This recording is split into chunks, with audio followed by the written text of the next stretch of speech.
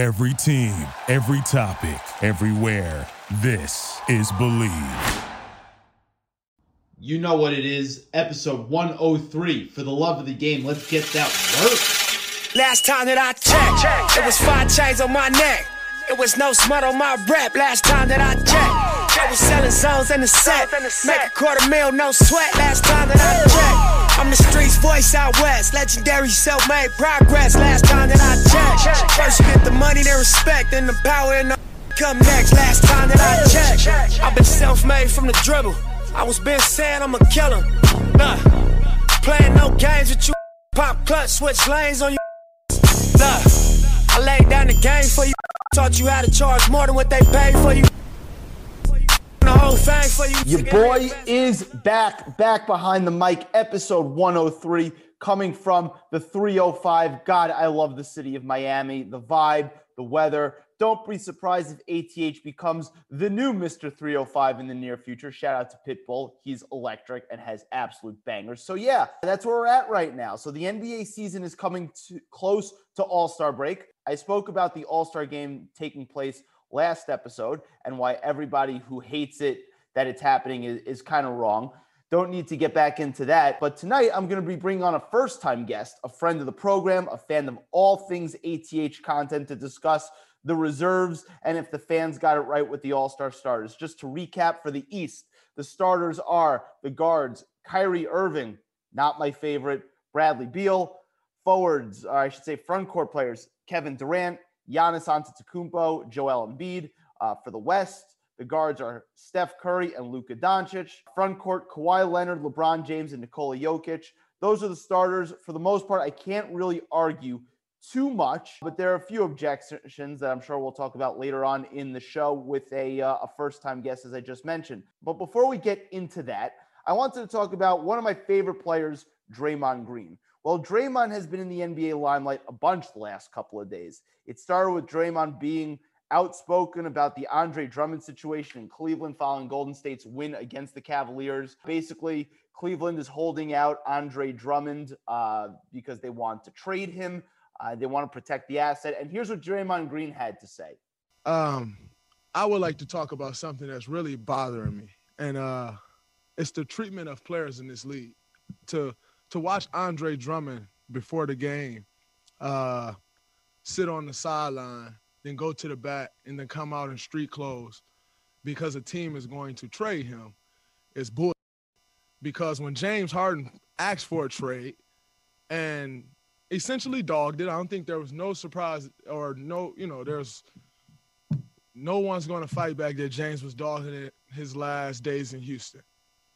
But he was castrated for wanting to go to a different team, and everybody destroyed that man. And yet a team can come out and say, oh, we want to trade a guy, and then that guy is to go sit. And if he doesn't stay professional, then he's a cancer, and he's not good in someone's locker room, and he's the issue. And we've seen situations of Harrison Barnes getting pulled off the bench. DeMarcus Cousins finding out that he's traded in an interview after the All-Star game, and we continue to let this happen. But I got fined for stating my opinion of what I thought should happen with another player. But teams can come out and continue to say, oh, we're trading guys, we're not playing you. And yet we're to stay professional. At some point, as players, we need to be treated with the same respect and have the same rights that the team can have. Because as a player, you're the worst person in the world when you want a different situation. But a team can say they're trading you, and that man is to stay in shape. He is to stay professional. And if not, his career is on the line. So Draymond has a bit of a point. There is a double standard in these things. And sometimes it's wrong how the teams act. But that's what you sign up for when you're an NBA player. That's the deal. Remember, and this is an important thing to remember, players are not partners. They are high-level employees. Never forget that. And there's no way to avoid people's disappointment when it comes to trade rumors and actual trades. You hope the teams would always handle things with class, but it doesn't always happen, sadly. But that's life. If there was a better way to do it, I'm all ears. But I don't think there is. And that's what happens when you're an employee and not a partner and someone else signs your checks. I mean, it happened to me on a way lower scale. I was at a company called Credit Call. I had just started. It was less than 5 months in. They wanted me to move to Chicago after a merger. I didn't really want to move to Chicago. They said, well, you're going to have to. I said, I don't really want to do so. And guess what? I found new employment. It's not really all that different if you think about it. So yeah, I get Draymond's point. I do. I also like the fact that he made a distinction by how certain guys have forced trades and not all trade requests are created equal. And some guys handle their business better than others. Looking at you, James Harden. I'm looking at you, Anthony Davis. But yeah, this is what happens when you're not your own boss. But Draymond wasn't done being in the spotlight. Golden State was playing Charlotte a couple of days ago. No Steph Curry in the lineup. Late in the game, Warriors up 2 with 10 seconds left. Jump ball, scrum for the ball. Draymond gets a double technical with 10 seconds left, up 2. So Terry Rozier for Charlotte goes to the free throw line, sinks 2 free throws, tie game. And moments later, Scary Terry hits a corner 3 from the buzzer, game winner. A miraculous comeback for Charlotte. But the story is Draymond Green, whose temper cost the Warriors a win. And this isn't the first time it's happened either. I mean, go back to the 2016 finals, game 5. Draymond suspended for that game. If he's not suspended, maybe the Cavaliers don't complete the 3-1 comeback, the miraculous comeback. Draymond is a wonderful, unique player whose value is way beyond the stats and way beyond the box score. But if you're a guy whose offense has plummeted and your shooting stroke has fallen off a cliff the way Draymond's has, you can't be deemed more trouble than you're worth.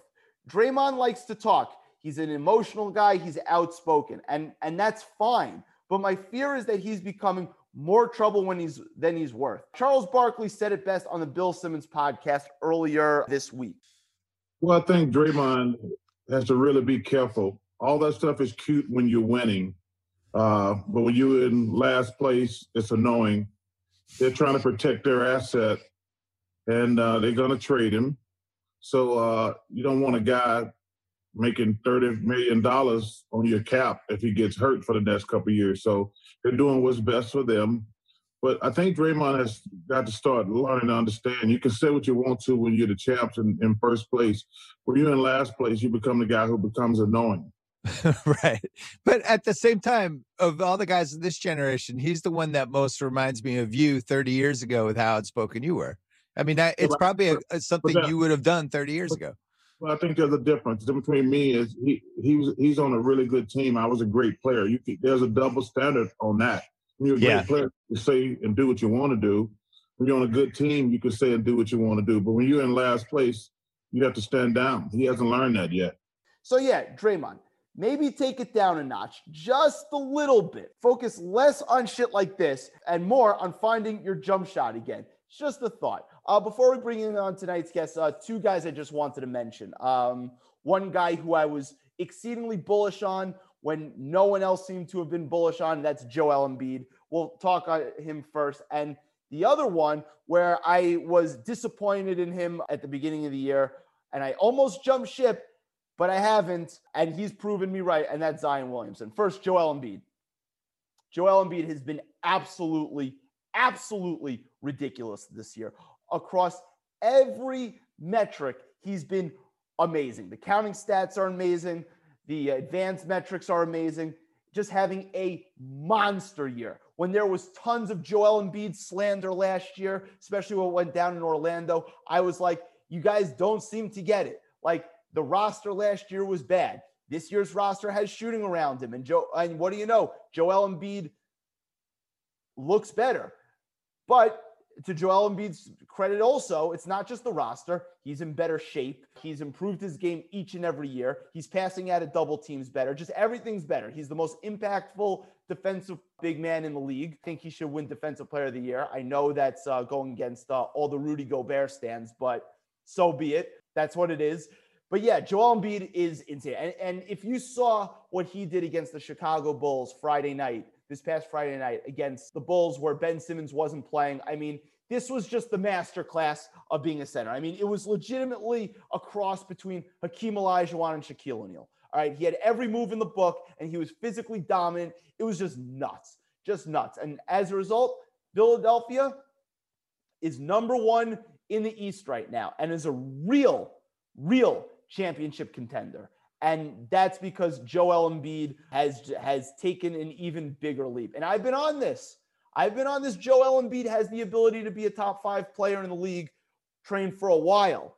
And what do you know? Like most of the time, not all the time, but most of the time, I'm proven correct. So I hope it continues. Joel Embiid, kudos to you. And to Zion Williamson, who started off a little disappointing. I mean, this New Orleans situation is not great. Stan Van Gundy, I don't know if he really knows what he's doing, if he can be considered a good coach at this point in his coaching career. But as of late, recently, Zion Williamson has turned a corner. He's basically playing point center or point forward now. They're putting the ball in his hands at the top of the arc. And I mean, he's just so physically imposing on offense and so offensively gifted. I mean, there was a play against the Detroit Pistons where Detroit had Josh Jackson, who's a small forward, on Zion Williamson. And Josh Jackson, really big time athlete. I mean, he was once the highest rated high school player in his class. Okay. And he's carved out a niche for himself in the league after starting out really pitifully terrible. He was the 4th pick overall in the draft. But this guy's a small forward, all right, and a really good athlete. Zion Williamson had him at the top of the circle, and Josh Jackson's playing off of him. And with like one first step, with Josh Jackson again giving him multiple feet of space, Zion Williamson absolutely just blew by him. I mean, this guy's a next level athlete and next level offensively gifted. And then there was another play again on Sunday's game when the Pelicans had a monster comeback win against the Celtics, where it actually may have saved Stan Van Gundy's job. That Zion went up, met at the summit with Tristan Thompson, who's a bigger dude, and he just went through him and ragdolled Tristan Thompson like he was a high school kid. It's just crazy. This is Barkley. This is Barkley incarnated. Barkley 2.0. And yeah, we want Zion to be a little bit of a better defender. He needs to be better on that end. And yeah, you'd like him to rebound more because Charles Barkley was one of the great rebounders of all time. I don't think he averaged less than 10 rebounds a game for the first 14 years of his career, something like that. But man, if Zion puts it together, this guy is going to be absolutely unstoppable. Absolutely unstoppable. I mean, just remember, he hasn't played a full NBA season yet in terms of 82 games. It's wild. It's absolutely wild. The physical tools are wild. He's becoming a more creative offensive force. He's becoming a more diverse offensive player. I mean, now that he's got the ball in his hands, his passing is spectacular. Yeah, he needs to play better defense. Yeah, he needs to rebound more. And hopefully, putting him at center will force him to do that. But if he figures it all out, I mean, just forget about it. And I do think he should be in this year's All-Star game. Just a teaser to our next segment. We'll talk about it in a second. I didn't think so 2 weeks ago, but things have changed. So yeah, Zion Williamson, keep doing what you're doing. And I hope it continues. I hope he stays healthy because he's extremely exciting to watch. With that said, it's time to bring on a first-time guest to talk All-Star selections for the reserves in just a moment. So everybody, I mentioned it before. We're bringing on a first-time guest, an excited first-time guest who's a major fan of all things ATH content, especially the proud owner of a new Peloton. And I will be happy to share share with him, a bunch of different recommendations on rides. None other than Mr. Johnny Nolman. Johnny, what's good, my man? Doing well. Some people discourage sliding into DMs. I encourage. I slid into Aaron's DMs because I wanted some Peloton recs, and I found a much larger world in that he is a basketball fanatic, and now we're here. Perfect. I'm always looking for new basketball junkies to chop up hoops with. So we're both Knicks fans. It's in our blood. Let's kick it off there because this is the most excited we've been since 2013, or even more so than the run Porzingis had before he had his catastrophic injury, which really, if you think about it, changed the trajectory of the Knicks in more ways than you can even imagine. So, Yeah. Johnny, how giddy should Knicks fans be right now? Where are you at right now with this team? I mean, Knicks fans seem to be obsessed with the moment. We tend to overreact to the moment. I feel good in the way that we're building a culture of tough, hard-nosed basketball. We're playing basketball the right way. We're not messing around anymore with this crap lackadaisical effort. It's almost ironic that no one's in the Garden to watch this, but it's really a pleasure to watch. It's like almost so far this season, it's all you could really ask for guys who are lacking talent. And one comment on the Porzingis, I just have to. That I feel so great about, especially today with, I think, Bleacher Report releasing that Mavericks are trying to cut him, try to trade him, and Porzingis is a disaster. We came out on top on that one. I think it was a great trade for the future of our franchise. I have my doubts about the Knicks going forward, especially with a long season, especially with Coach Tom Thibodeau, who before this year I was really low on, and this year he's proven me wrong. Willing to humbly admit that. But I'm excited. I want to make the playoffs. Enough of this tanking crap. We never get the first after we didn't get the Zion first pick. I'm like, enough of this tanking crap. Let's play hard. Let's make the playoffs. Let's not even make the playoff playing game. Let's get the 6th seed. Let's make the playoffs. Let's stay in the 6th seed. It's unbelievable. I mean, I'm caught up in the hype, I guess. But before we talk about that, just one quick thing on the Porzingis thing. I've always had a soft spot for him. I always thought if he was healthy, he could have been unbelievable. I think the inside-outside game, but he just can't stay healthy. And I trashed the trade when it happened. It looks like we're going to be the winners out of this, but I don't think I don't feel good about it almost just because it's just been injury related. And I also don't think the Knicks at the time handled it as well as they should have. Cause I did think when they made the trade, it was a 40 cents on the dollar trade, but you know what? It's actually turning up aces right now. But this Knicks team, you mentioned that you were skeptical about Thibodeau. So why were you so skeptical about Thibodeau? Because I was skeptical as well. And I guess if you're giving Tibbs a grade so far, what would the grade be? It's a good question. If you're grading in the moment, it has to be like an A minus. Like he's getting them. Yep. All you could really ask of a basketball coach is to get his players in the moment to play to the best of their ability. And except for maybe a few hiccups, I freaking had enough of any former Chicago Bulls on our team. If we sign Joakim Noah, I'm moving out of New York. I cannot stand. If I watch another Taj Gibson jump hook or Derrick Rose contested mid-range jumper, I am gonna collapse. But he's been incredible. My knock on him before was I went to a Wolves Nets game like 3-4 years ago, and he sounded like a high school coach. Like, these are professionals. Like, imagine working every day and someone yelling at you at the top of their lungs all game. I was scared that he would just piss people off, which I think he did in Minnesota. I was scared that no stars would want to come play with him, because as much as stars love defense, quote unquote, I don't think they really want to play that hard on defense and be pushed to that ability. But I think this year, this skeptic, but this year he's creating a culture that we're going to play hard. You're not going to play. If you don't play defense, we're going to grind it out. And this is like New York basketball. Like, when my dad describes to me like Jeff Van Gundy and Pat Riley, like, this is what it sounds like. Obviously, we're missing the talent, but is a guy like Giannis going to come to the Knicks? No, maybe not. But can we get a guy who wants to prove himself and restart his career? I don't know. I think so. That's a culture we're building. We're gonna get good free agents, and the Quickly pick was fantastic. We're drafting pretty solid. I'm optimistic, but not unrealistic, I would say. The Quickly pick is I think I did a draft preview, and I was just like, whatever. So we're moving picks. It's we're moving from 27 to 23 to 25. Right. We're picking up these extra assets. I'm who really cares?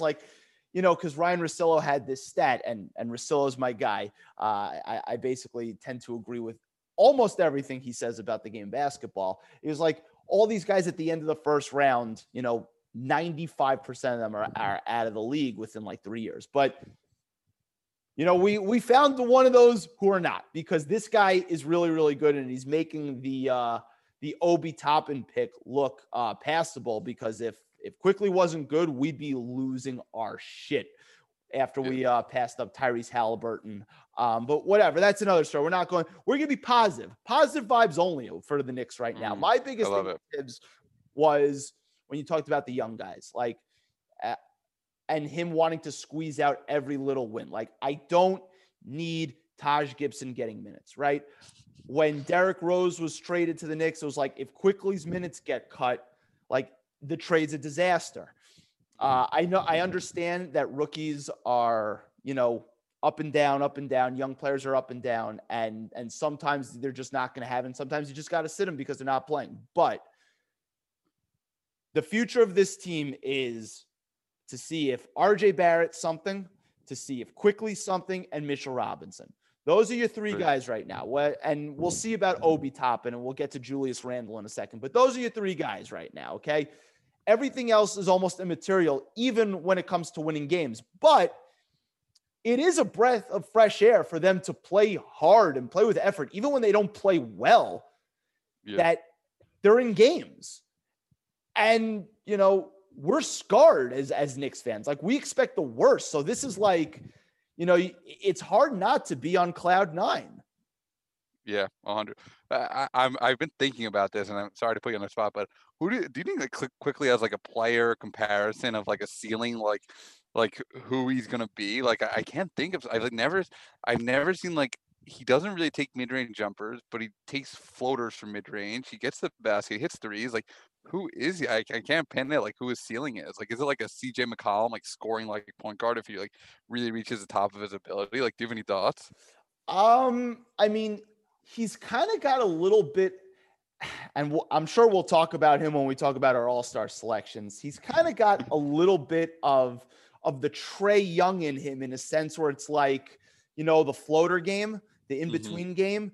Now, I hope he doesn't get any of Trae Young's other terrible habits, like dominating the ball and not moving without the ball, and being an absolute sieve on defense. But he's got a little bit of that in him, which is nice. I mean, he's very savvy in a sense in terms of drawing fouls. And I'm a guy who like hates guys who, you know, hunt for fouls. I mean, my take on James Harden was I've always hated the way he hunts for fouls and flops. Trae Young, same thing. I hate it when Chris Paul did it. But like, and maybe it's because he's ours that I look past past that.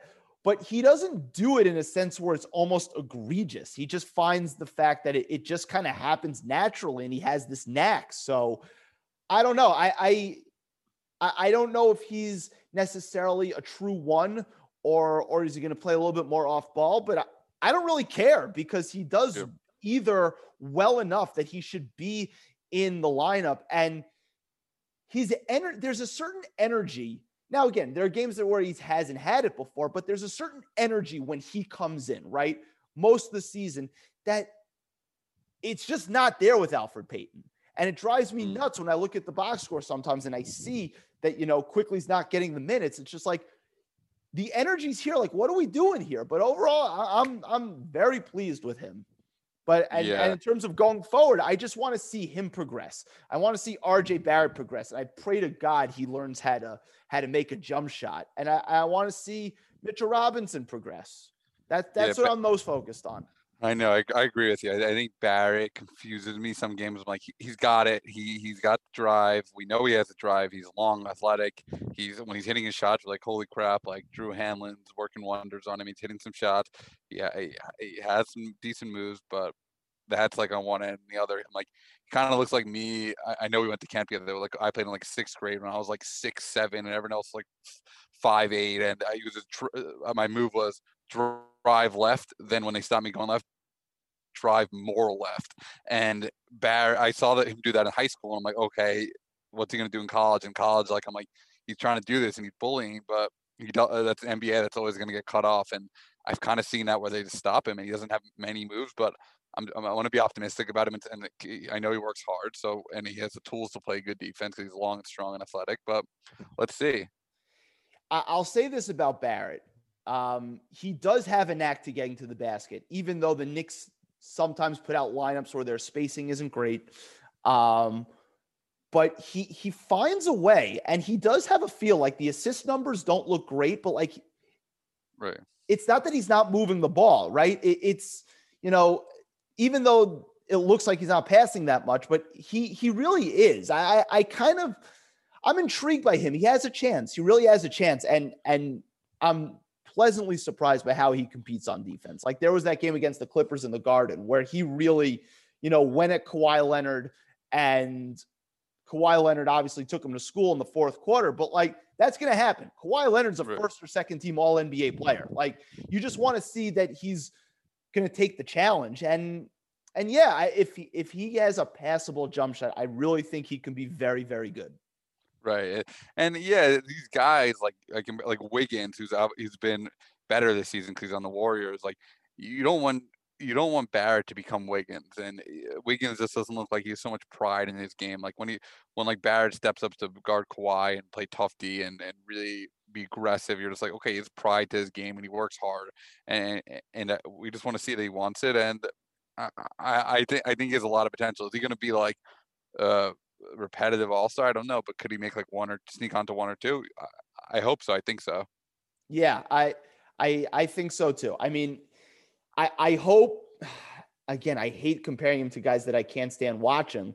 Like you want him to have a little bit of Harden in him, but without all the ugliness of James Harden's game. Yeah. Right. Yeah. I mean, I don't think he's never going to be the shooter Harden is. So before everybody kind of clips this and says I'm comparing him to James Harden just because he's lefty, let's all relax. Right. He's never going to be the shooter Harden is. He may not be the creative passer that Harden is. Probably won't, because as much as I can't stand James Harden, he's one of the best creative passers we've ever seen. But in terms of like the herky jerkiness of it, like Harden has some of that, and maybe RJ will get some of that. But the reason why the Knicks are currently in the seventh spot, if the season started today, is Julius Randle, somebody who I have elevated to a love-hate relationship with, a complicated relationship with. Where were you on Julius Randle before the season started, and where are you at right now? Because the transformation for me is astronomical. Yeah, I thought he's a guy who just to score will always put up numbers on a crappy team. Once like I'm just like he is nothing. I'm like I don't want him on my team, and he's surpassed all expectations. Not only scoring, but I love his decision making. Like when the hell did he become like a Draymond Green type point forward? When did he get this jumper? When did he take threes? Like I'm beyond impressed. This is awesome. And I really, as I said before, I think it's the most impressive thing is his decision making this year. It's something that you usually come to the league with, and like you have good decision making or you don't, and then if you don't, you're kind of just like it doesn't really get that much incrementally better. But he has just his decision making has gotten so much better. Like you could comment on that he's gotten his body into better shape and he's leaner, but it's to me it's just his decision making and shot selection. Like sometimes I want him to shoot more. I'm like begging, like you shoot 40% from three, take the three. So he's been the heart of our team. And some people are saying let's trade him. He's at his highest point. I mentioned before I want to make the playoffs, so I want to ride him out. I want to ride him out this hot streak, maybe win most improved player or something. I don't know.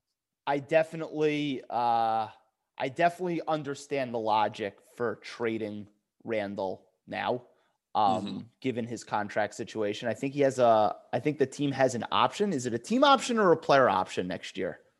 Because for all intents and purposes, he's in a contract year.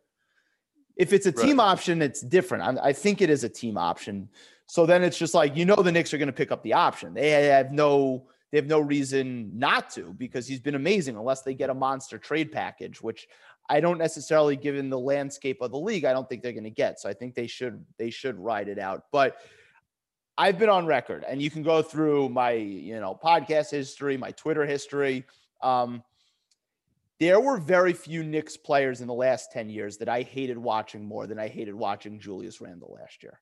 I couldn't stand it. I couldn't stand the constant spinning into double teams and just playing like he has blinders on. Like it was a horrible experience watching him play last year. I can't stress that enough. It was atrocious.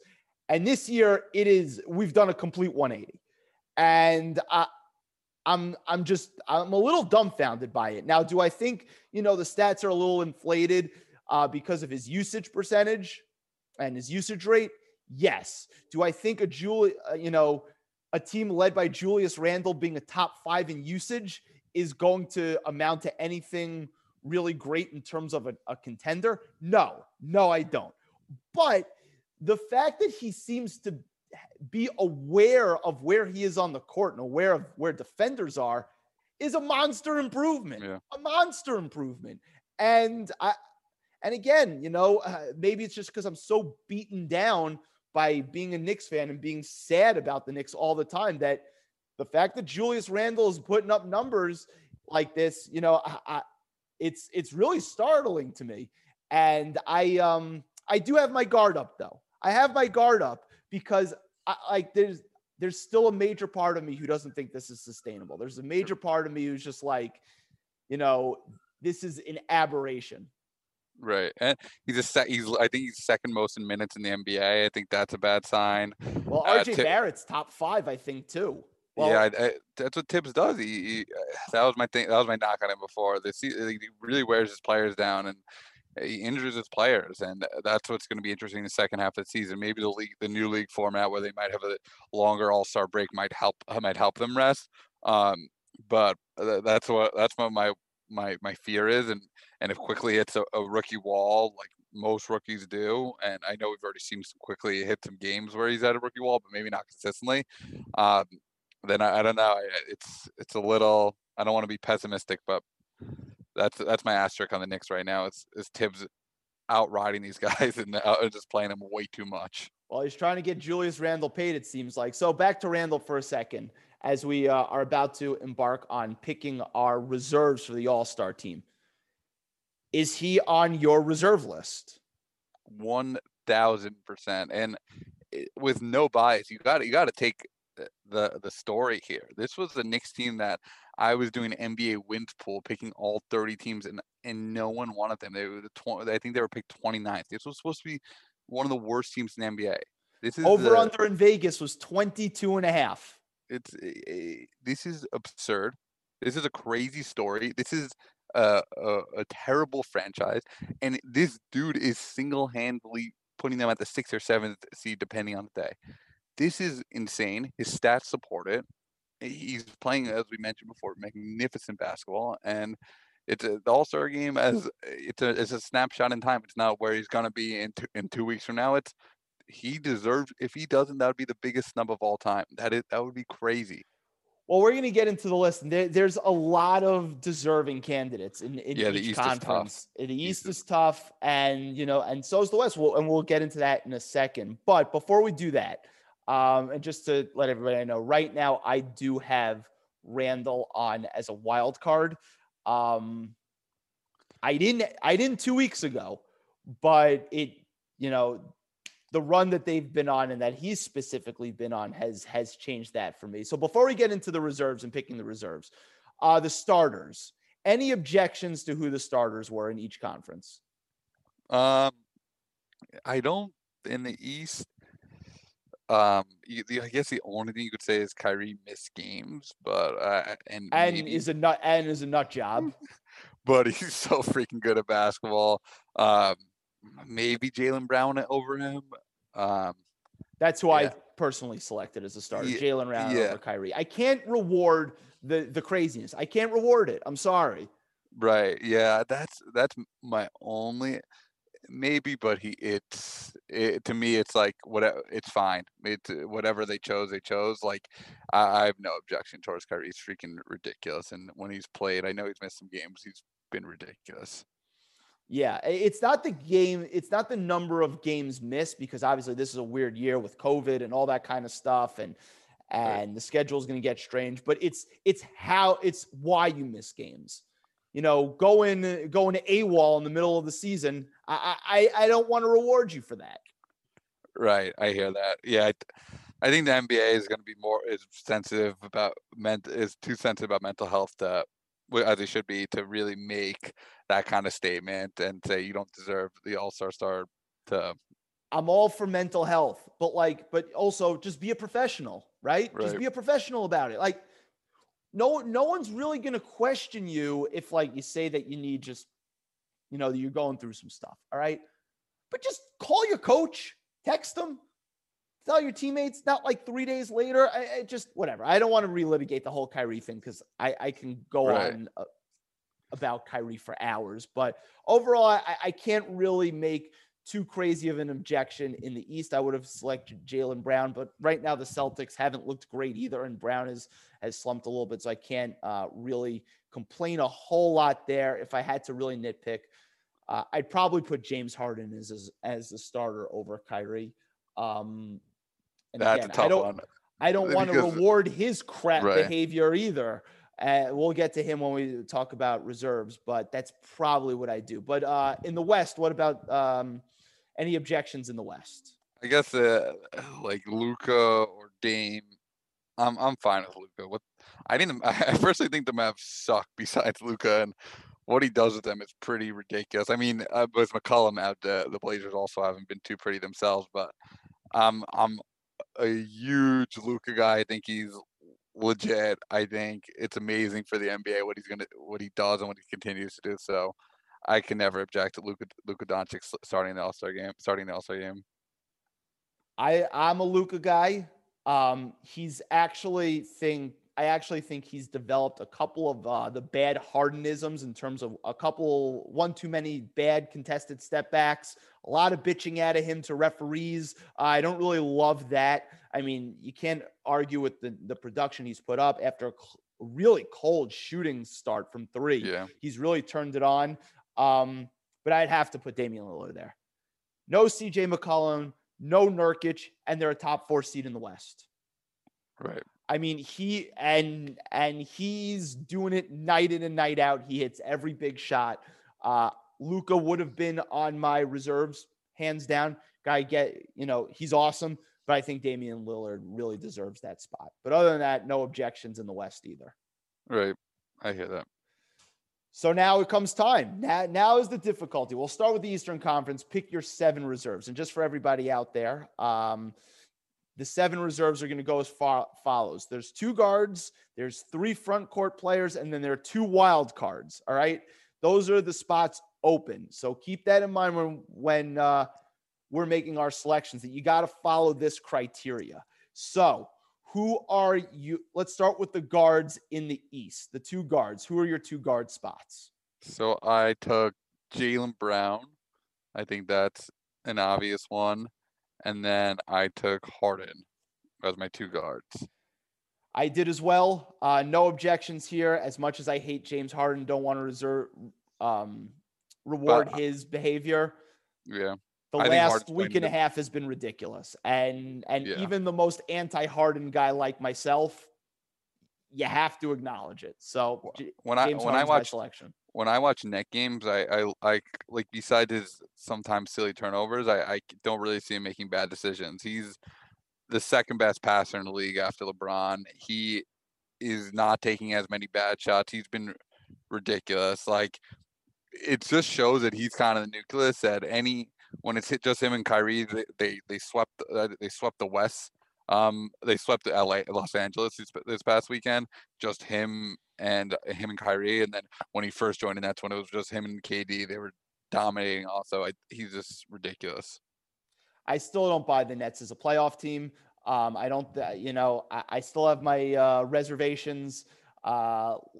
James Harden could put up all the numbers in the regular season. Talk to me in May and June and see what happens. But I can't deny how great he's been so far, especially with the Nets. The efficiency's been nuts and the passing's been nuts. He's even tried a little bit harder on defense. As much as I think he's a huge jackass, he gets one of my guard spots, forward spots. I should say front court spots. Who are your 3? I have Tatum. I have Randall, and I have Vucevic. Vucevic? Yeah, Vucevic. I don't know how to say his name. Interesting. Interesting. So we disagree a little bit on this, and I actually have to adjust mine because I totally forgot Jason Tatum. Big problem. So by the way, if you left him off, I wouldn't be shocked. I don't think he's been that impressive this year. Well, we're going to be doing this on the fly, everybody. My 3 forward spots go to Chris Middleton, Bam Adebayo, and Domantas Sabonis. I mean, Middleton's numbers, I feel like he gets disrespected every year, but he's almost 50, 40, 90. The Bucks, I know, have hit a little bit of a cold stretch. But I got to reward Chris Middleton because he's really good. Bam Adebayo, I think he's one of the 15 best players in the league. And Sabonis is awesome. I don't know how you can put on Vucevic and not put on Sabonis when Sabonis is a better defensive player, almost as good an offensive player, and his team's better. Did I lose you?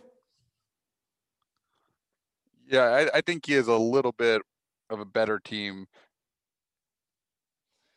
Yeah, of course the Magic are bad, but like when you're ciphering through this, like I think winning has to matter, no?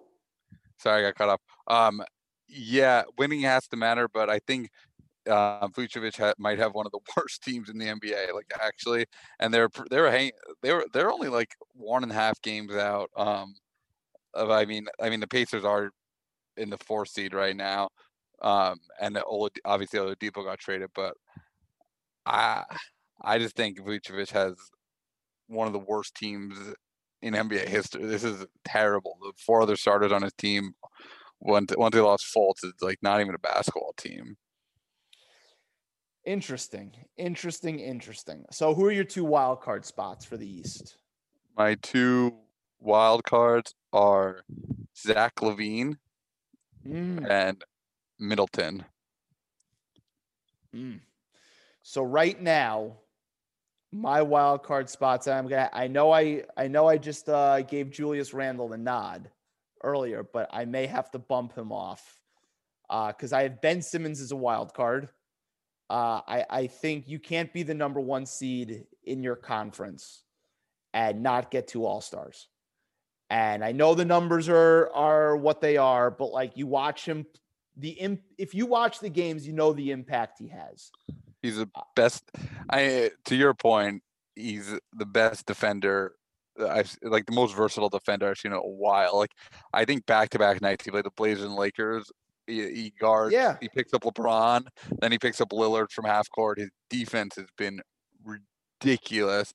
He better win Defensive Player of the Year. I cannot stand how Defensive Player of the Year is judged by blocks and steals, even though we saw last year that Gobert can't even stay in front of Jokic ever. Like he's not a good one-on-one defender. He's a good shot blocker. So he's the best defender, which deserves Defensive Player of the Year.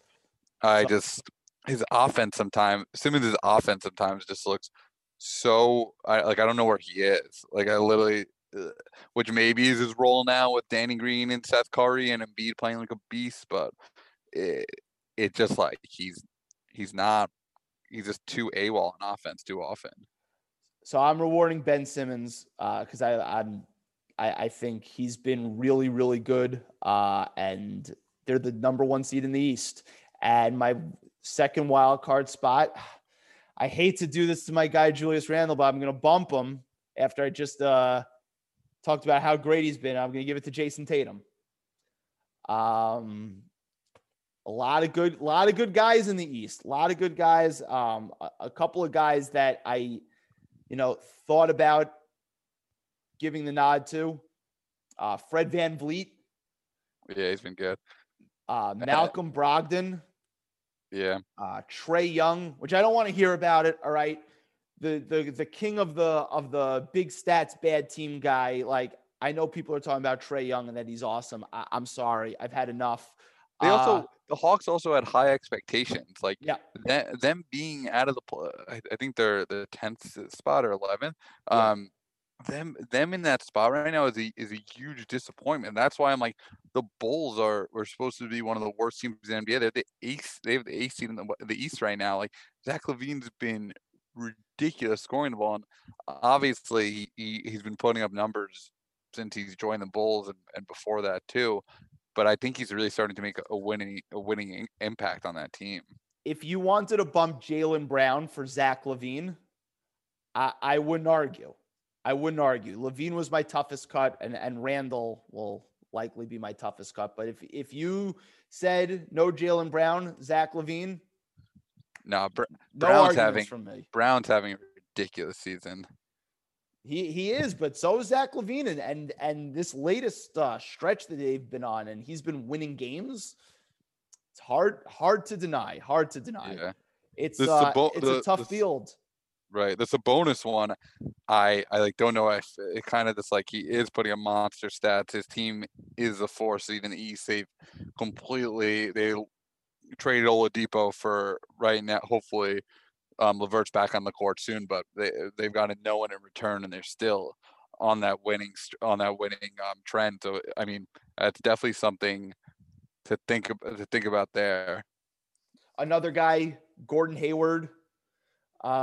He's got to be in the conversation. He ultimately didn't make my 7, but he's had a great year. The Bobcats are good. They're playing really, really well, and from watching them, they play weirdly like good team basketball. Like, they move the ball. Some people call it the LaMelo Ball effect. I'm a huge Ball brother fan. With no logical reason why, but I love them. I've been following them since LaMelo was a freshman, and the Pelicans don't play such great team ball, but he's just rubbed off on everyone. They move the ball. Rozier is playing awesome. Obviously, not all-star caliber, but Hayward's an interesting one. I don't think he's there just yet. Why? I'm interested in why he chose Bam. I think Bam is a two-way player. He's probably the best big outside of Embiid in the East. Yeah, in the playoffs, I would agree with you. And he's been like the only one keeping the Heat afloat while their COVID and injuries have just when they've won 7 of 10. So like when Jimmy Butler's played, they're good. When Jimmy Butler doesn't play, they're not very good. But Bam, as a two-way player, his offense has taken even another step up, and his defense, he's another guy who's in the conversation for Defensive Player of the Year. I think he's the second best big in the East outside of Joel Embiid, and that gets rewarded.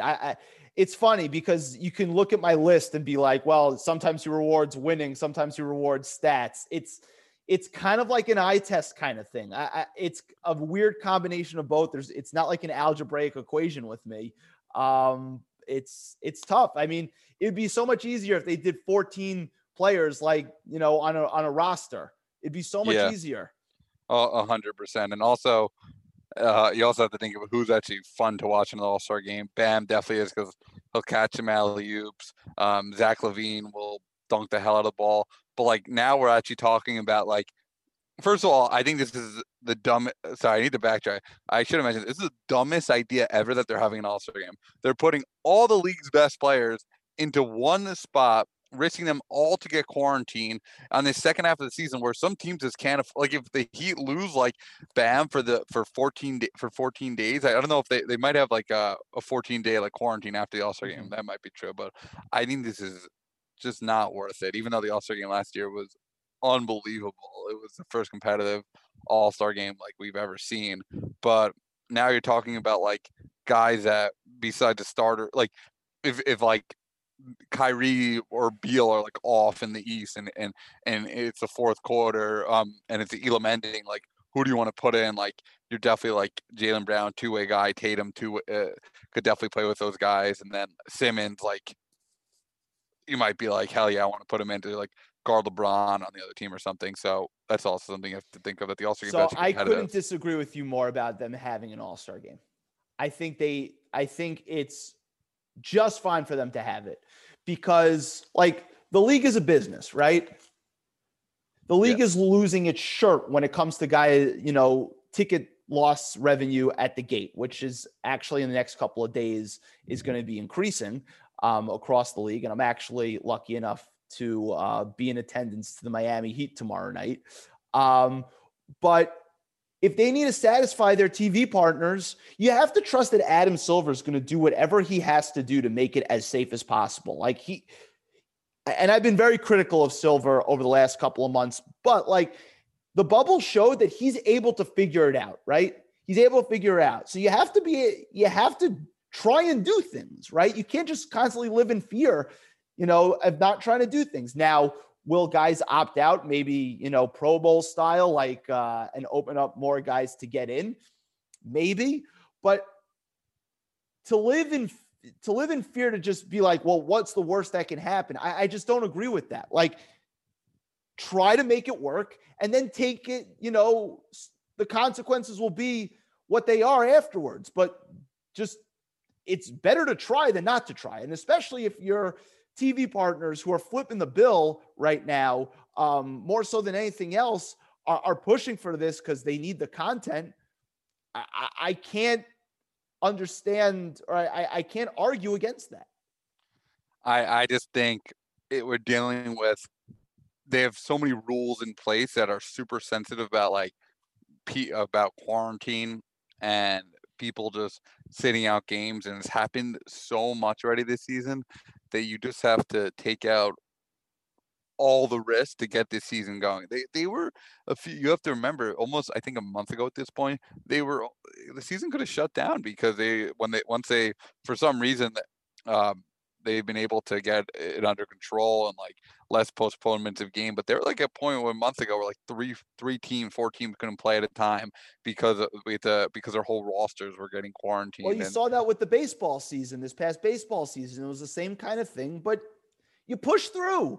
NBA players, you have no choice. They're more sensitive. These rules are already tough enough on them.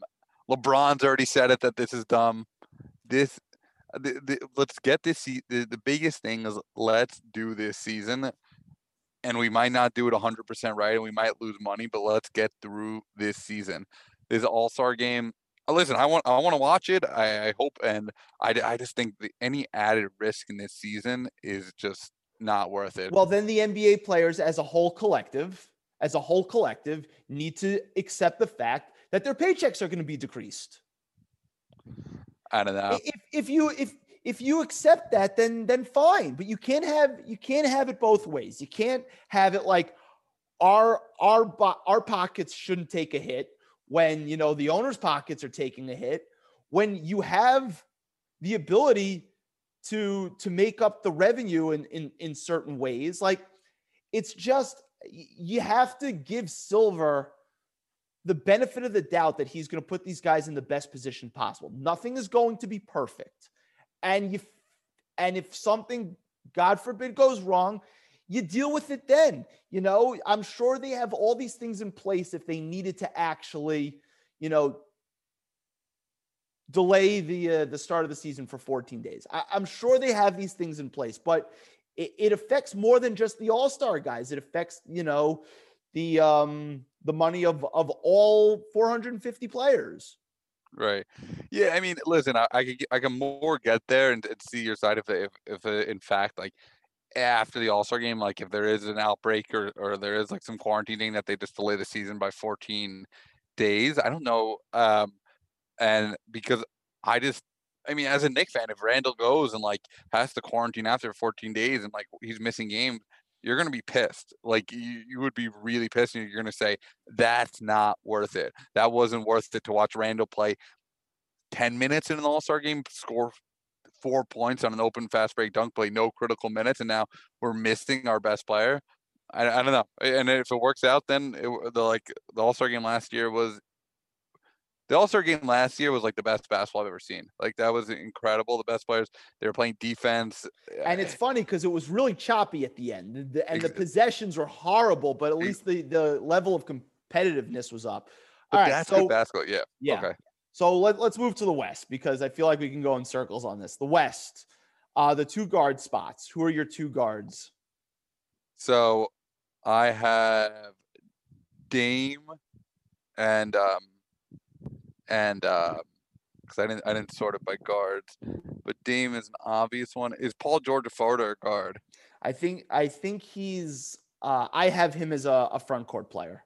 Okay, then I'll just put Conley there. Interesting. Okay. My two guards are Lillard and Chris Paul. Lillard. Yeah, I mean, to be honest, I was choosing between Chris Paul, between wild card and the second guard.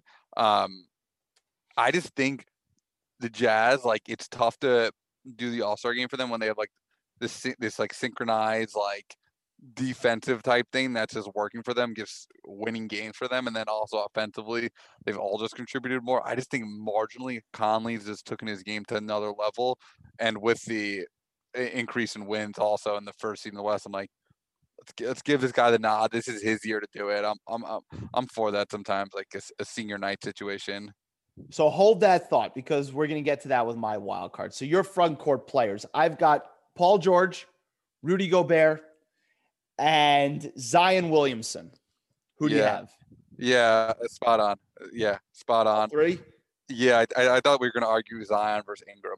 I thought you'd be an Ingram guy for some reason. No. That's my. I am. I think Ingram's talented. I think for all the production, it never produces wins. Yeah. And he kind of has the good stats, bad team-itis. And maybe he'll change the way he plays. And you know what? He's still super young, right? And he's still super talented. You would think for the guy who gets the numbers he gets that his team would be more successful, and they're just not. And Zion, and you saw it. And a week and a half ago, I wouldn't have had Zion on here. I would have had DeMar DeRozan on here for the front court. And you could have made, and if you want to stick with DeRozan because the Spurs have overachieved, that's cool with me too. But like the stuff Zion does now with this point center forward thing he's doing, like he's clearly the straw that stirs the drink there. If they're ever going to be good, and they've been a lot better the last week and a half. And I said this last year, and I said it, and I'm saying it again now. If the Pelicans are going to be really good, Zion needs to be the guy. Like Ingram's got to be the complimentary player. It's got to be Zion's show, and he's got to play a little bit harder on defense and rebound a little bit harder. But, you know, some of the stuff he does offensively, and it doesn't matter who guards him. It could be smaller guys. It could be bigger guys. It doesn't matter. So I have Zion over Ingram, and I don't even think it's particularly close. Yeah, it's like he's a great passer, he's a great decision maker, Zion, and Ingram is a terrible decision maker. It just shoot. It's annoying. So who are your two wild cards? My two wild cards are, so I said before, Chris Paul, and then so I was thinking about Anthony Davis, but he's gonna be injured for the game anyway. So I got to go with Devin Booker. The Suns it was even tough for me to pick between Devin Booker and Chris Paul, so I just had to pick both of them. I love both of them. I think the reason you pick Chris Paul over them because they were just like, I mean, they went 7-0 in the bubble, but like they were like not such a good team last year. You add Chris Paul, now they're one of the better teams in the West, and like a few things go right their way in the playoffs, and they make the Western Conference Finals potentially. I don't think so, but you can't say no. Like Chris Paul has success in his conference playoffs, definitely not getting to the finals. This is what Chris Paul does, right? Chris Paul's teams, when he's healthy, are a 4 or 5 seed at worst. Yeah, that's what it is. He's the guy, and I my two wild cards are Mitchell and Booker also, because I think Booker, even though his numbers aren't as good last year, but he's playing winning basketball. And it shows. And he's been on a tear lately and has been really good late in games lately. So I'm rewarding him. For me, I know the Connolly thing is, you know, it's tough. The fact that he hasn't made an all-star team up until now is a little crazy given how great he's been over the years. I know he's like number 1 in like plus minus. Yeah. I know the advanced stats are great, but he gets paired with Gobert, who's having a really great year, even though I'm not such a Rudy Gobert guy. Mitchell plays more minutes without Gobert and carries a second unit when it's basically just him. And he's just a better player. And late in games, like, you're scared of Donovan Mitchell. Yeah. As great as Connolly is, he's not that. So I'm giving it to Mitchell. And I too didn't have Anthony Davis on the team. Right. I make your case for Anthony Davis, because I have thoughts. He's definitely taken a backseat to what he was last year. I mean, in the playoffs last year, he was the best defender in the league. I think Kendrick Nunn still has nightmares about Anthony Davis. When I watch Kendrick Nunn now, I think he still has trouble taking a lefty layup because he thinks Anthony Davis is going to block him. And I would say the entire Heat team, he ripped apart everyone. My knock on Anthony Davis is sometimes he just stands in the corner and isn't active offensively like I would want him to be. But he's a top 5-6 guy in the league, no doubt about it. Push comes to shove. Like, when you really, really think about it, his defense is ridiculous. His shooting is great. He can get post buckets. He's a beast. I mean, he's injured now, so it helps the debate. I would have put him on if he wasn't injured, to be honest. So I wouldn't have put him on. I think he's been lazy this year. I don't think he came into the greatest of shape. Which is fine. You know, he didn't have much of an off season, but like, the All-Star game isn't a legacy thing. You know, it's a snapshot of this season, and Anthony Davis has missed a bunch of games. Anthony Davis hasn't been that good on offense. He's been passive. His defense has been good, but like, I don't think first of all, I don't think he cares about it as much as the other guys do. And I just don't think he's been that good. Like, push comes to shove this year and going forward, like, who's better, Anthony Davis or Jokic? It's Jokic. If you're starting a team from scratch, you're taking Jokic over Anthony Davis. You're taking Joel Embiid if you're starting a team from scratch over Anthony Davis. Anthony Davis has the talent to be the best player in the league. Anthony Davis doesn't have the mindset to be the best player in the league. I mean, if you're that guy, your teams make the playoffs. Before he got to the Lakers, they made the playoffs twice in 8 years. Twice. Now, it's not all his fault, but like, this notion that Anthony Davis is like a top 5 player in the league, hands down, like, I just think it's crazy. He hasn't proven that he can do it night in and night out. Now, is he like the greatest second banana we've ever seen? Maybe, but that's what he is. Yeah, I think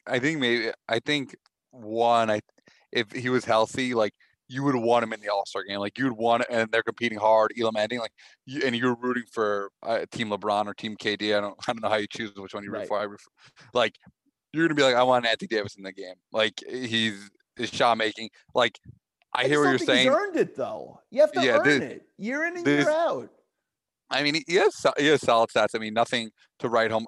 I actually thought I had a podcast with my two friends, Aaron Jagoda, Noah Stein, shout out before the season. Very low-key podcast, just a Zoom recording, nothing official, willing to send it to anyone. Just got to plug myself for a second.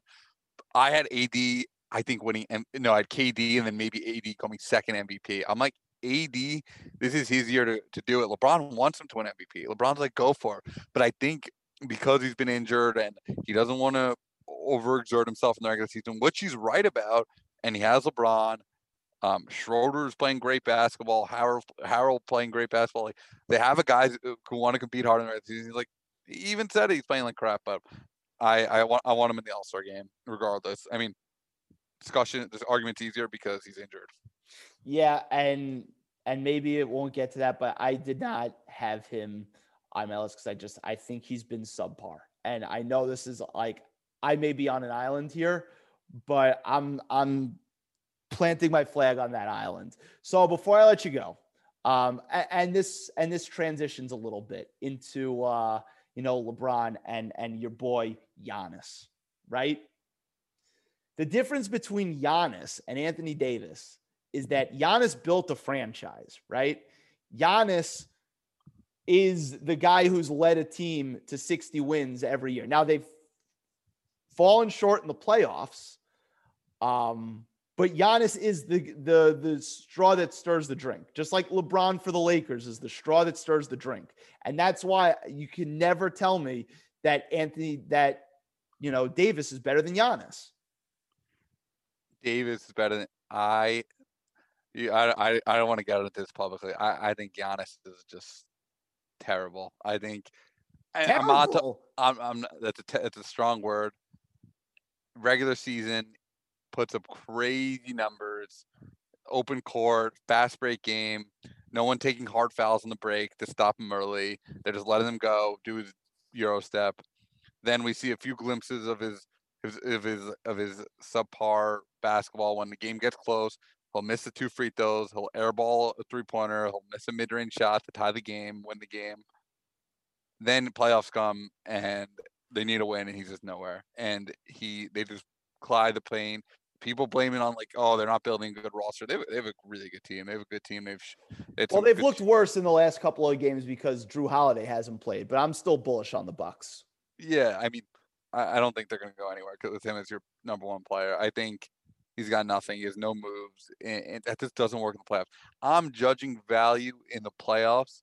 Like we spoke a little bit on our DM convo about Harden. Let's judge value by the playoffs.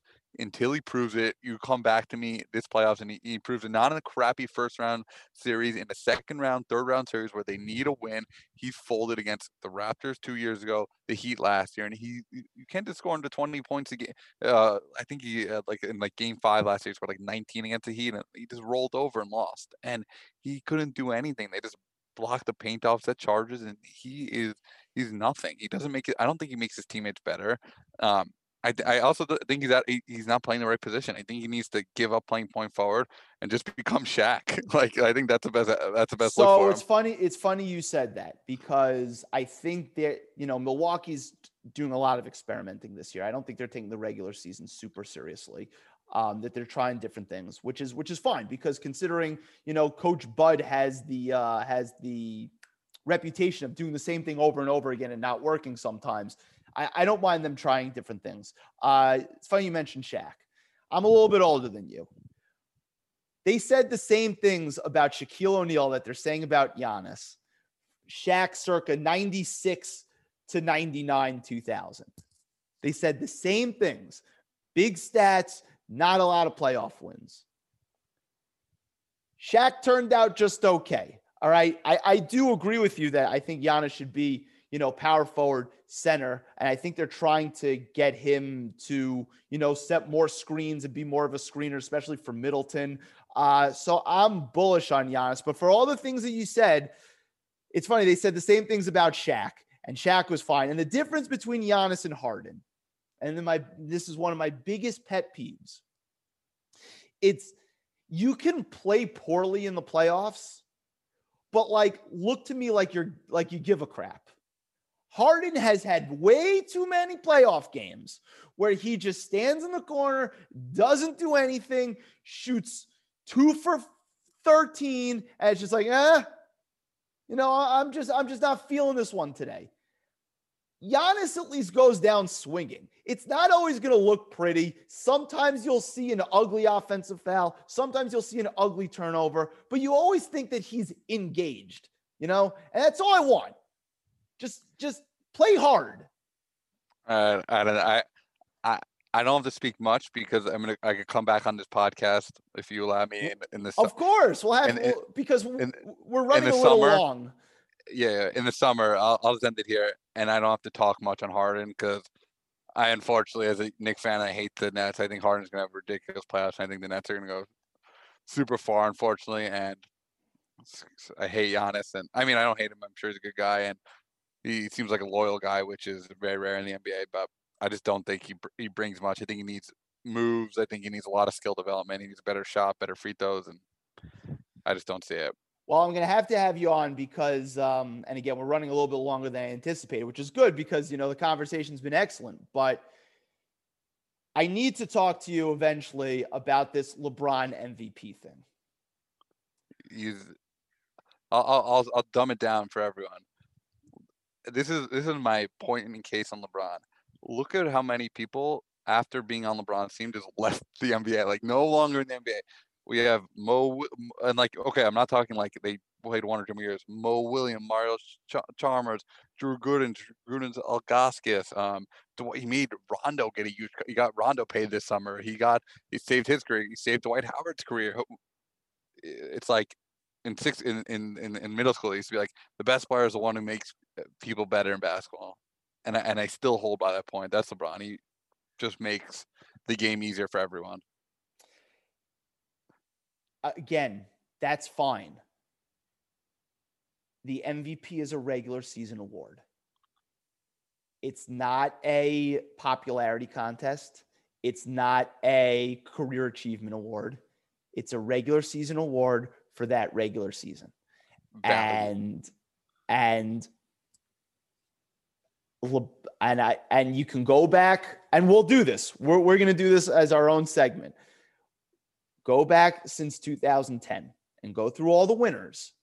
And if you can tell me one year where LeBron James was completely shafted, you can. But I want to save that for another time, because that's a conversation that is way more in depth, and we're running a little long. But Johnny, this was great, man. You are now, to quote Pardon My Take, you are now a recurring guest, and we'll have to do this again soon. And I appreciate the time, dude. This was great. Thank you, man. I'm getting the Peloton on Monday, so we'll be in touch about that. Let's get it. I have no problems giving you recommendations. You'll let me know what you're into, and I'll send those rides over. But thanks again. You are now indoctrinated into the For the Love of the Game cycle, and we'll do it again sometime soon. Love it, man. Have a good one. Have a good one. Speak to you. Bye. Thanks again to first-time guest Johnny Nolan, hopefully a recurring guest. Sometimes good things do come about when you slide into the DMs. Just be careful whose DMs you're sliding into. Anyway, that's episode 103 For the Love of the Game. Take us out, Nip. It was no smut on my rap last time that I checked. I was selling zones in the set. Make $250,000, no sweat last time that I checked. I'm the streets voice out west. Legendary self-made progress last time that I checked. First you get the money, then respect, then the power and the come next last time that I checked.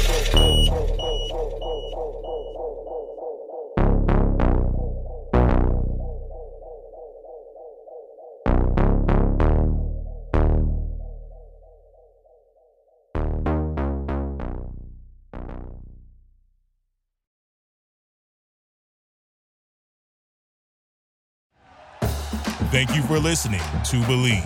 You can show support to your host by subscribing to the show and giving us a 5-star rating on your preferred platform. Check us out at Believe.com and search for BLEAV on YouTube.